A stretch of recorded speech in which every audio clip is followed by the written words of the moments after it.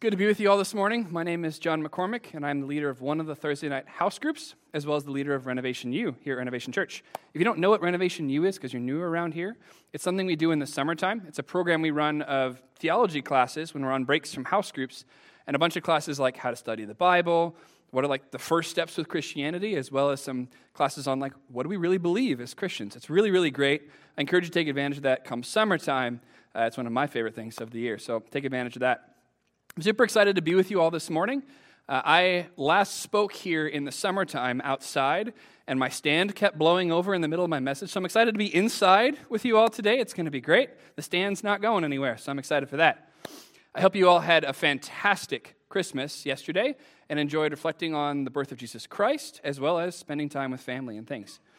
So I figured I would spend some time talking about myself this morning, because you probably don't all know me super well. And I thought there's a lot of you probably don't know that I am a gamer. Now, if you don't know what a gamer is, it's an adult's way of saying that they play video games while also trying to still sound cool. So, fun little label we give. And I'm a fairly competitive person with that, as my friends can attest.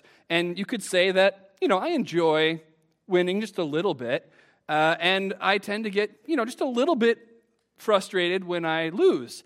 And so I find that frustration is most evident when I'm playing a game where I find that someone is cheating.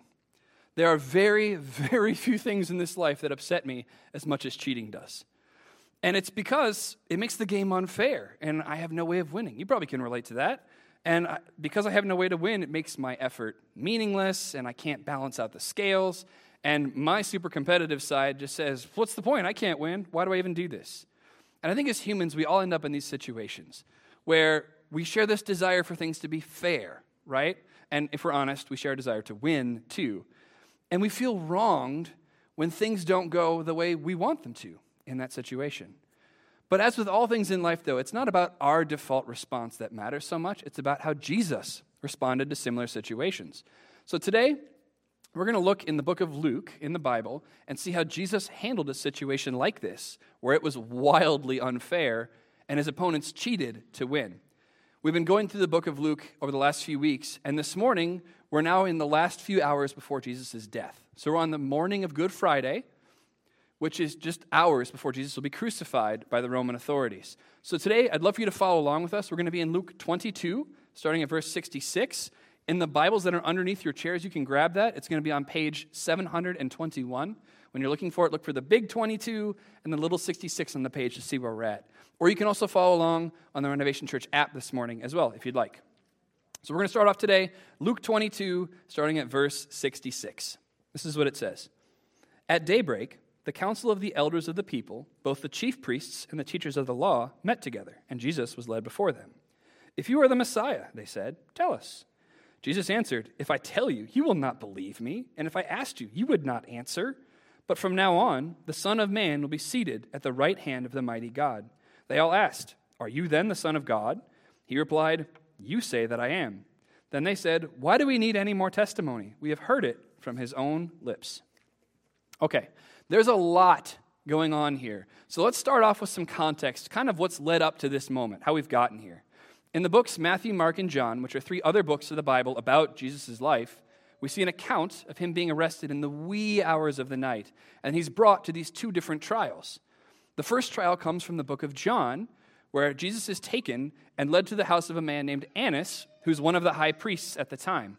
And that trial is really brief. It's small. It lasts for just, a very small exchange, and then he's carted off to the second high priest's house. And this high priest, whose name is Caiaphas, has a much more in-depth trial with him. And then Jesus is taken by the guards, and he's beaten up, and he's mocked, which is what David talked about last Sunday, if you remember. And then the book of Luke picks up the story where we're at this morning, where Jesus is brought before the whole Sanhedrin. If you don't know, the Sanhedrin's like the Jewish Supreme Court. It's all the leaders of the Jews. And he's brought there and has a trial with them.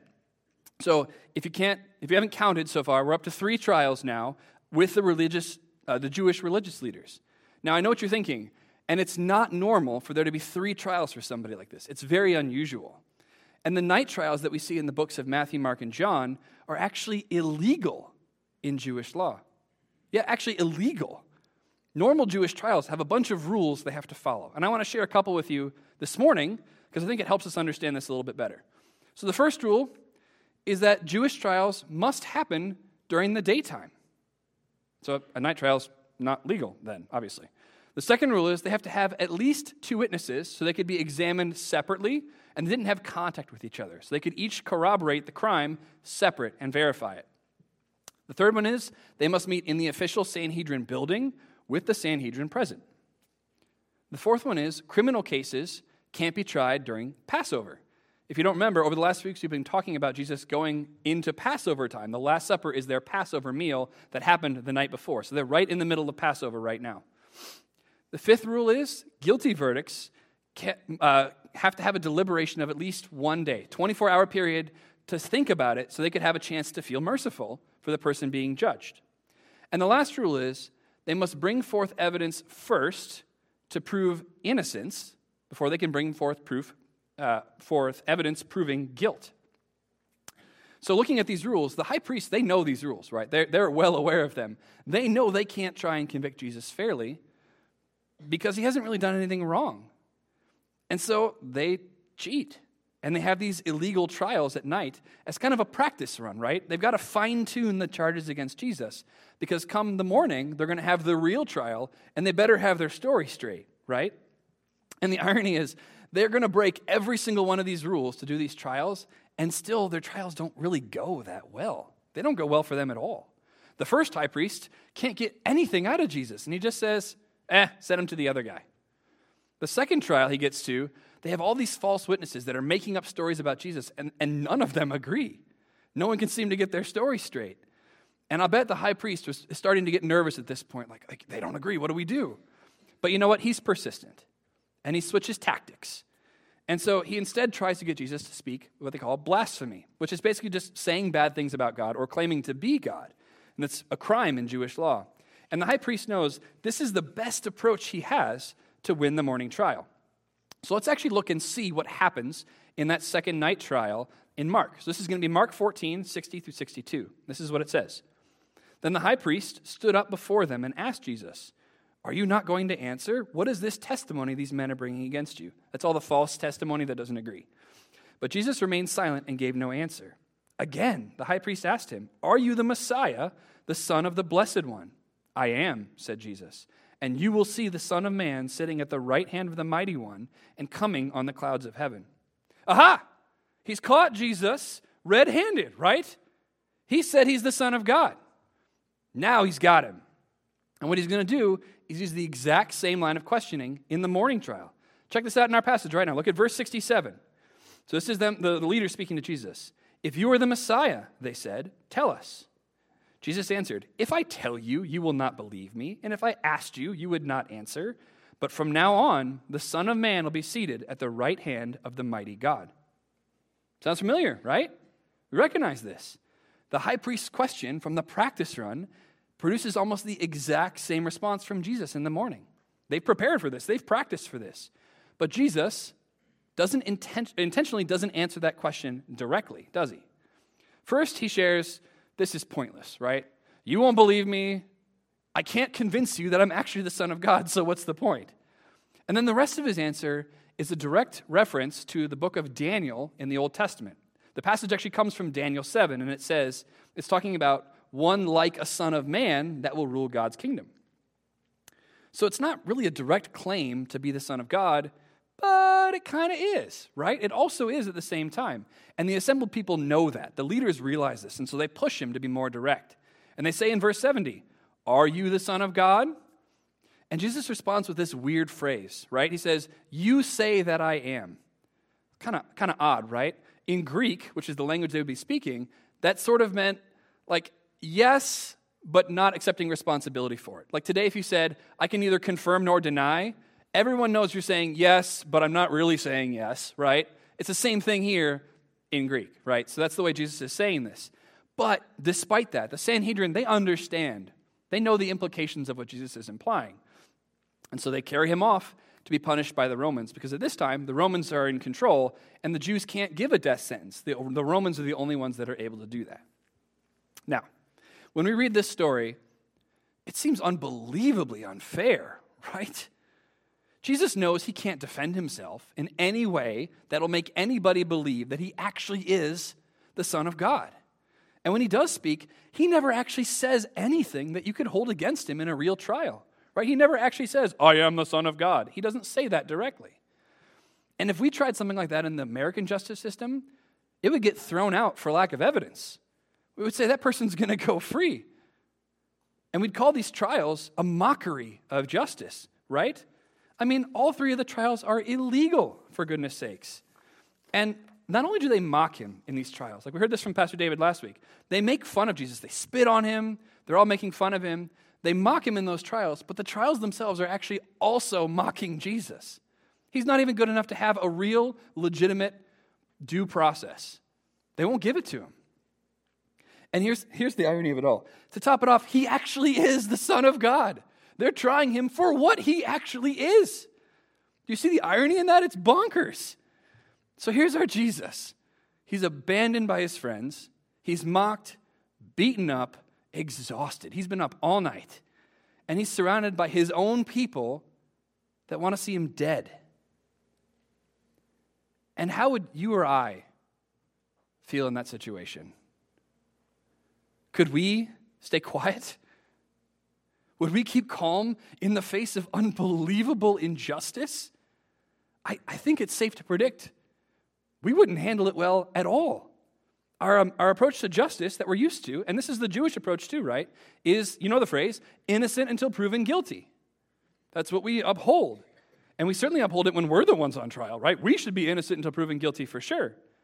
But to be put in a situation where every single person in the room has already decided that you're guilty and is just trying to find or make up evidence to prove that would be a tremendous insult to our sensibilities. Tremendous. And I think we would say something. Dismiss this case. There's no evidence, right? Or this is a mistrial. Throw the case out. Because it's illegal. The trial itself is illegal. And we'd be 100% right to say that. But here's the thing. Jesus doesn't. Think about that. Jesus doesn't. He doesn't decry the injustice. He doesn't stand up and demand a fair trial. He doesn't even struggle as they beat him up. It makes you think, doesn't it? But let's take even a step further back and look at the rest of Jesus' life. Because I think we would say, essentially from even his first moments on earth, everything that happens to him is wildly unfair. Think about this. We celebrated Christmas yesterday. And how does Jesus' life start? It comes right out of Luke 2. This is Luke 2:7. There was no guest room available for them. That seems wrong, doesn't it? This woman who is very pregnant, about to give birth, has nowhere to go. And no one will give up their room for them. It's the Son of God being born. And everybody's like, nah, go stay in the stable. You know, say what you like about them, but the animals let baby Jesus into their stable, and they aren't the least bit sheepish. So, yeah, I had to put something in, you know. But life doesn't get fair for Jesus later either, does it? Throughout his 3 years of public ministry, Jesus is a nomad and is likely living in tents most of that time. Check out what Jesus says about himself in this. This is in Luke 9:58. Jesus replied, "Foxes have dens and birds have nests, but the Son of Man," there it is again, "has no place to lay his head." He's got nowhere to go. That's pretty hard. Let me give you a couple more examples where it's not fair. Time and time again, the Jewish leaders who are supposed to uphold justice are trying to trap and trick Jesus with his own words. Constantly, over and over and over again, trying to get him. Here's another one. In his own hometown of Nazareth, where he grew up, he knows these people. They form a mob and try to throw him off of a cliff. His own people. And these next two hit me really hard. Jesus heals countless people. Countless. And 99% of them make zero to little effort to actually follow him. He feeds 5,000 people at once, and almost every single person responds, "So long, and thanks for all the fish." In everything he does, Jesus doesn't try to make it fair. He could, right? He's the Son of God. He could make everything fair and go his way if he wanted to. But he's not here to promote fairness. He came to fulfill the prophecies about him and live out God's plan, even if that means suffering in the process. And friends, here's the truth of the matter. Life is not fair. Life is not fair, and God does not promise that it will be. We might say we believe in the Bible, but how we actually talk and live is more like karma, right? If I just do good things, then good things will come back to me. And if I do enough good things, I can go to heaven. Seems fair, right? No.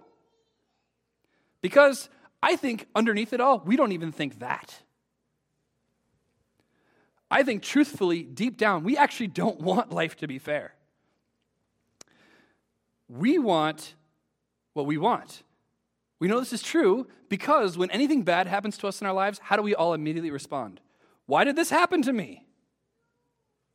Why did this happen to me? It's because our sense of fairness only extends to us getting what we want. And when that stops being true, now things are unfair. Right?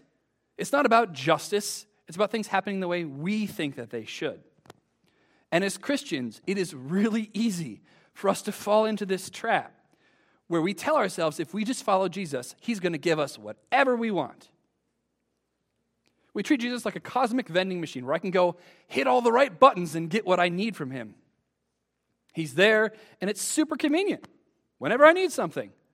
But when God comes to us and says, I want you to do this, we just ignore him. He's just a vending machine. Whatever, I don't need him right now.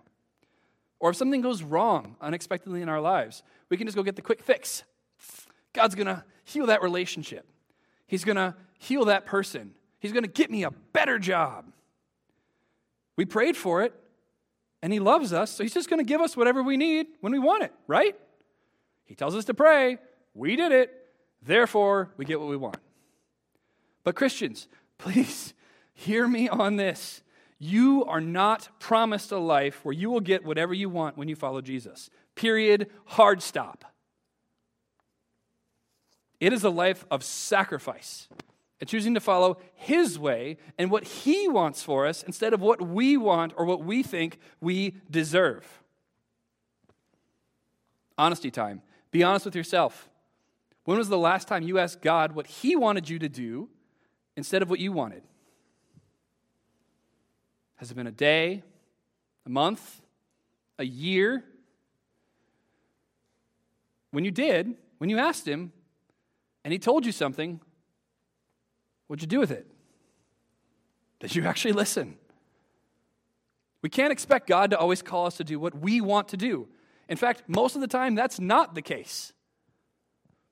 And when God allows something to happen to us that we don't like, we cannot say that God is being unfair. If Jesus himself did not experience fairness in this life, and he is the Son of God, what makes us expect that we should get anything different?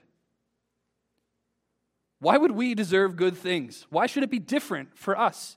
He's Jesus, and he was only mistreated and then murdered. That was his life. We saw just a few weeks ago, Jesus in the garden talking to God and saying, God, if there's any way, please, I don't want to die. But what does he say immediately after that? But not my will, but yours be done.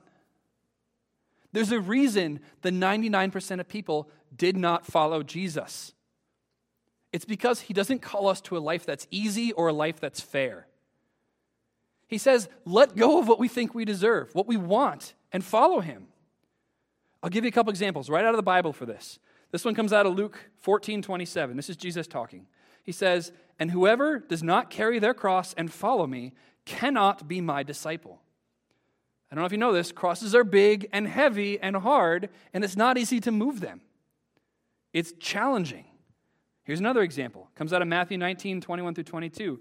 It's a rich man talking to Jesus, asking him, how can I go to heaven? This is how Jesus responds. He says, Jesus answered, if you want to be perfect, go. Sell your possessions and give to the poor, and you will have treasure in heaven. Then come and follow me. When the young man heard this, he went away sad because he had great wealth.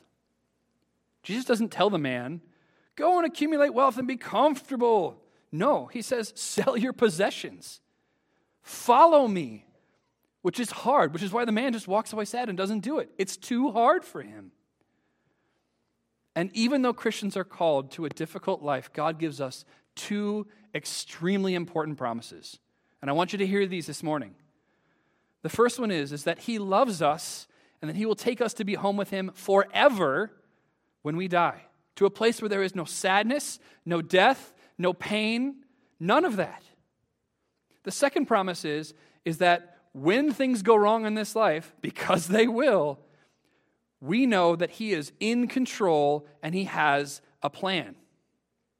Check out this promise. It comes right out of the Bible. One of the most famous passages in the Bible, Romans 8:28, says this, "And we know that in all things God works for the good of those who love him, who have been called according to his purpose."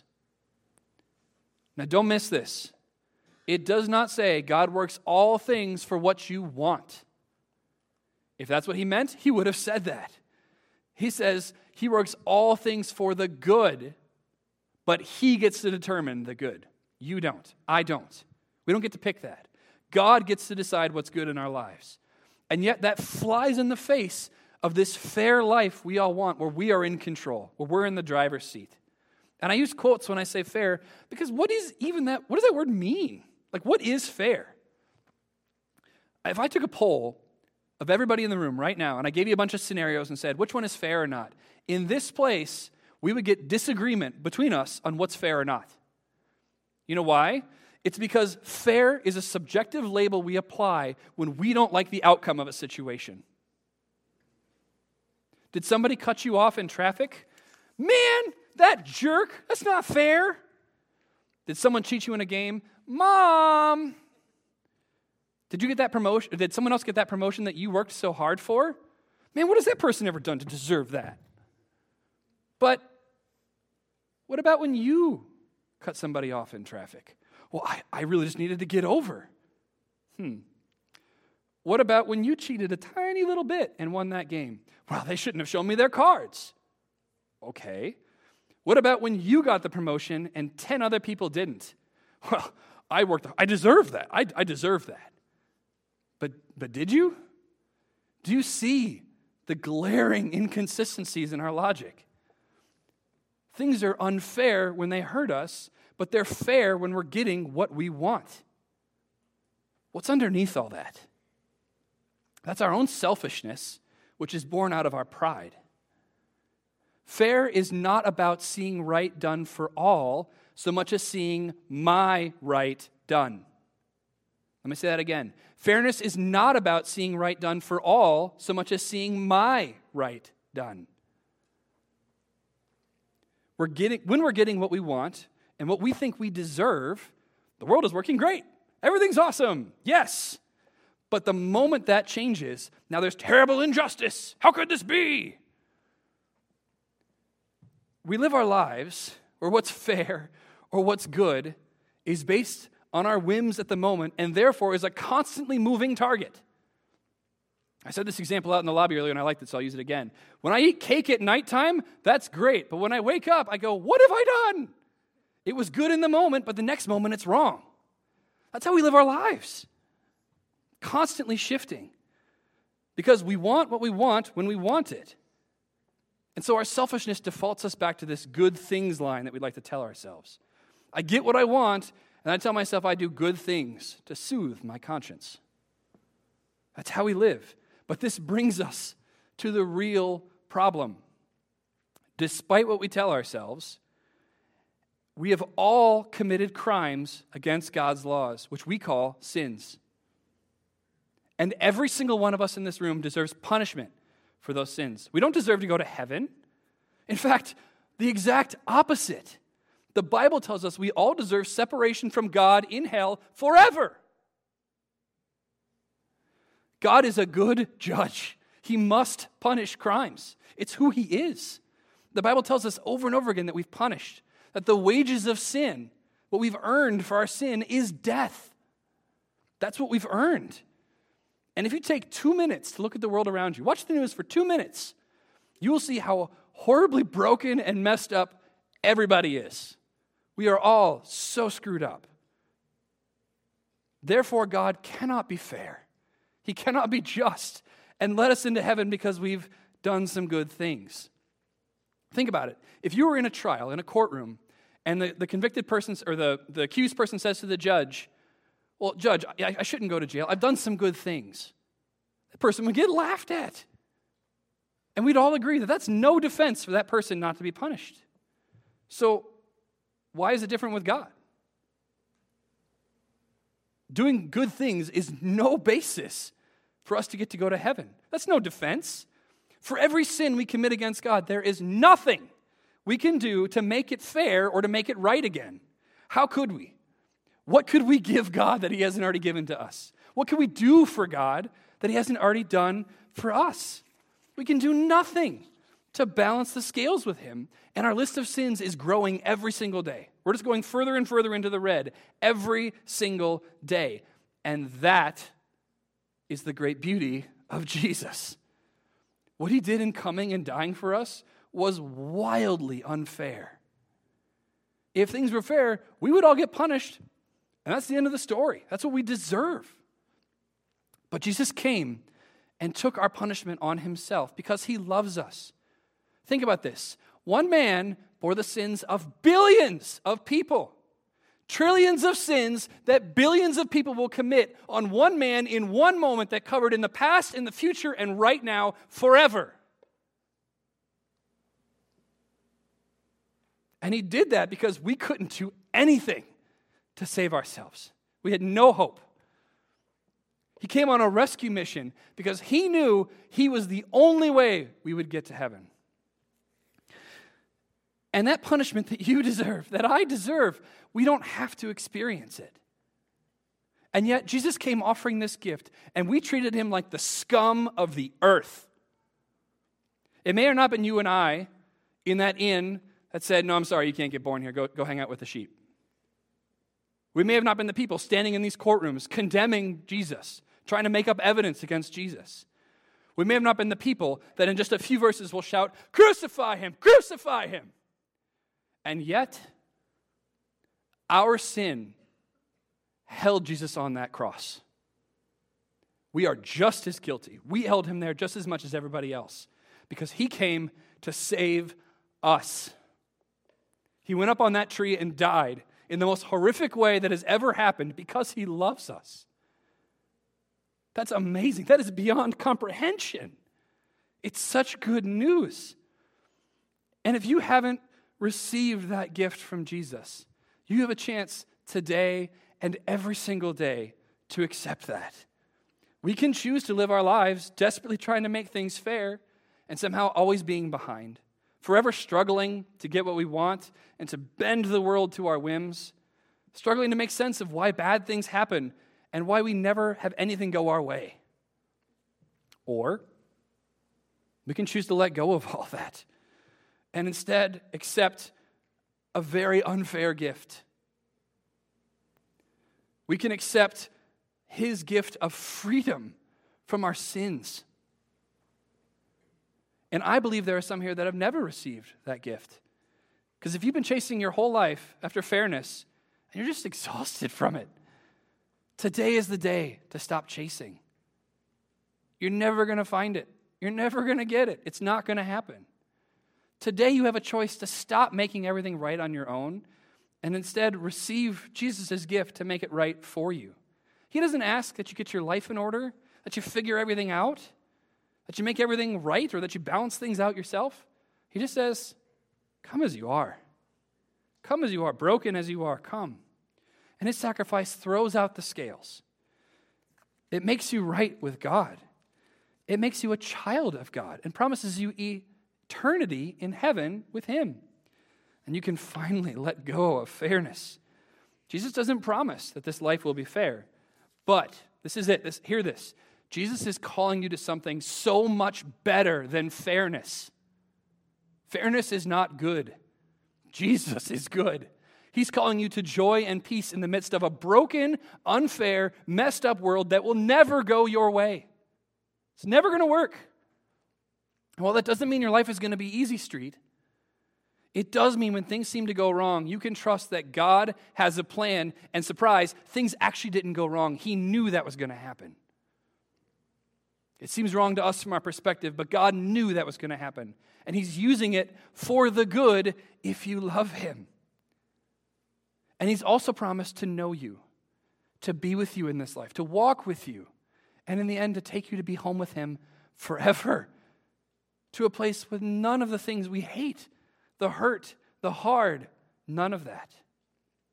Everybody, do me a favor, just close your eyes for a minute, bow your heads. Because if you're in a place right now where you're thinking, that's me, I need that, now is the time to believe in Jesus and receive his gift. And if you've never done that before, I'm going to ask you to do something this morning. As a way to mark this moment, I'm going to ask you to stand up wherever you are. Don't worry about everybody else. Their eyes are closed. They're not looking at you. This is your moment between you and Jesus to say, yes, I accept your gift. I want to follow you. I'm done trying to make things right on my own. I'm done with it. I'm tired of it. Receive that gift from Jesus this morning, and I promise you, he will change your life. So if that's you, wherever you're at in this room right now, if you're just feeling God pulling on your heart right now, I want you just to boldly stand up. Accept Jesus and follow him. Go ahead and stand up.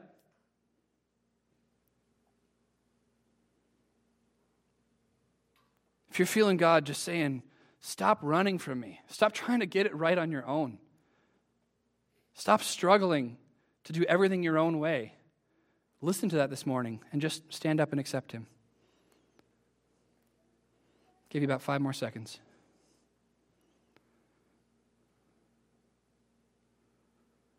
Okay, you can open your eyes.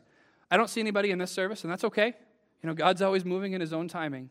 But I want to encourage you this morning. Think about how you're living your life. Think about who you're following. Is it God, or is it what you want? And I want to encourage you, let go of what you want. Trust in God. He gave up so much to come and die for you. Christmas was yesterday. We celebrate Jesus coming to do this. That's why he came. So seek after him, follow him, accept that gift from him, and follow him and see what he's going to do in your life. Let me pray. Father, I just thank you for the chance to be here this morning. I thank you for the opportunity to come and see your son at work, to see how he handles situations that we deal with too. Thank you that he's so relatable to us, that he knows us, that he gets it, that he's been through the same trials as we have. I just ask that you would cause all of us to let go of the things we want, to throw out what we think we deserve, and instead to just seek after Jesus, to follow what he's calling us to instead. And Lord, when we do that, I pray that you would move in mighty ways, that you would show us that you're real, that you would show us that you're on the move, and that you would use us for your grace and for your glory. May you be lifted up in all things, Jesus. In your name, amen.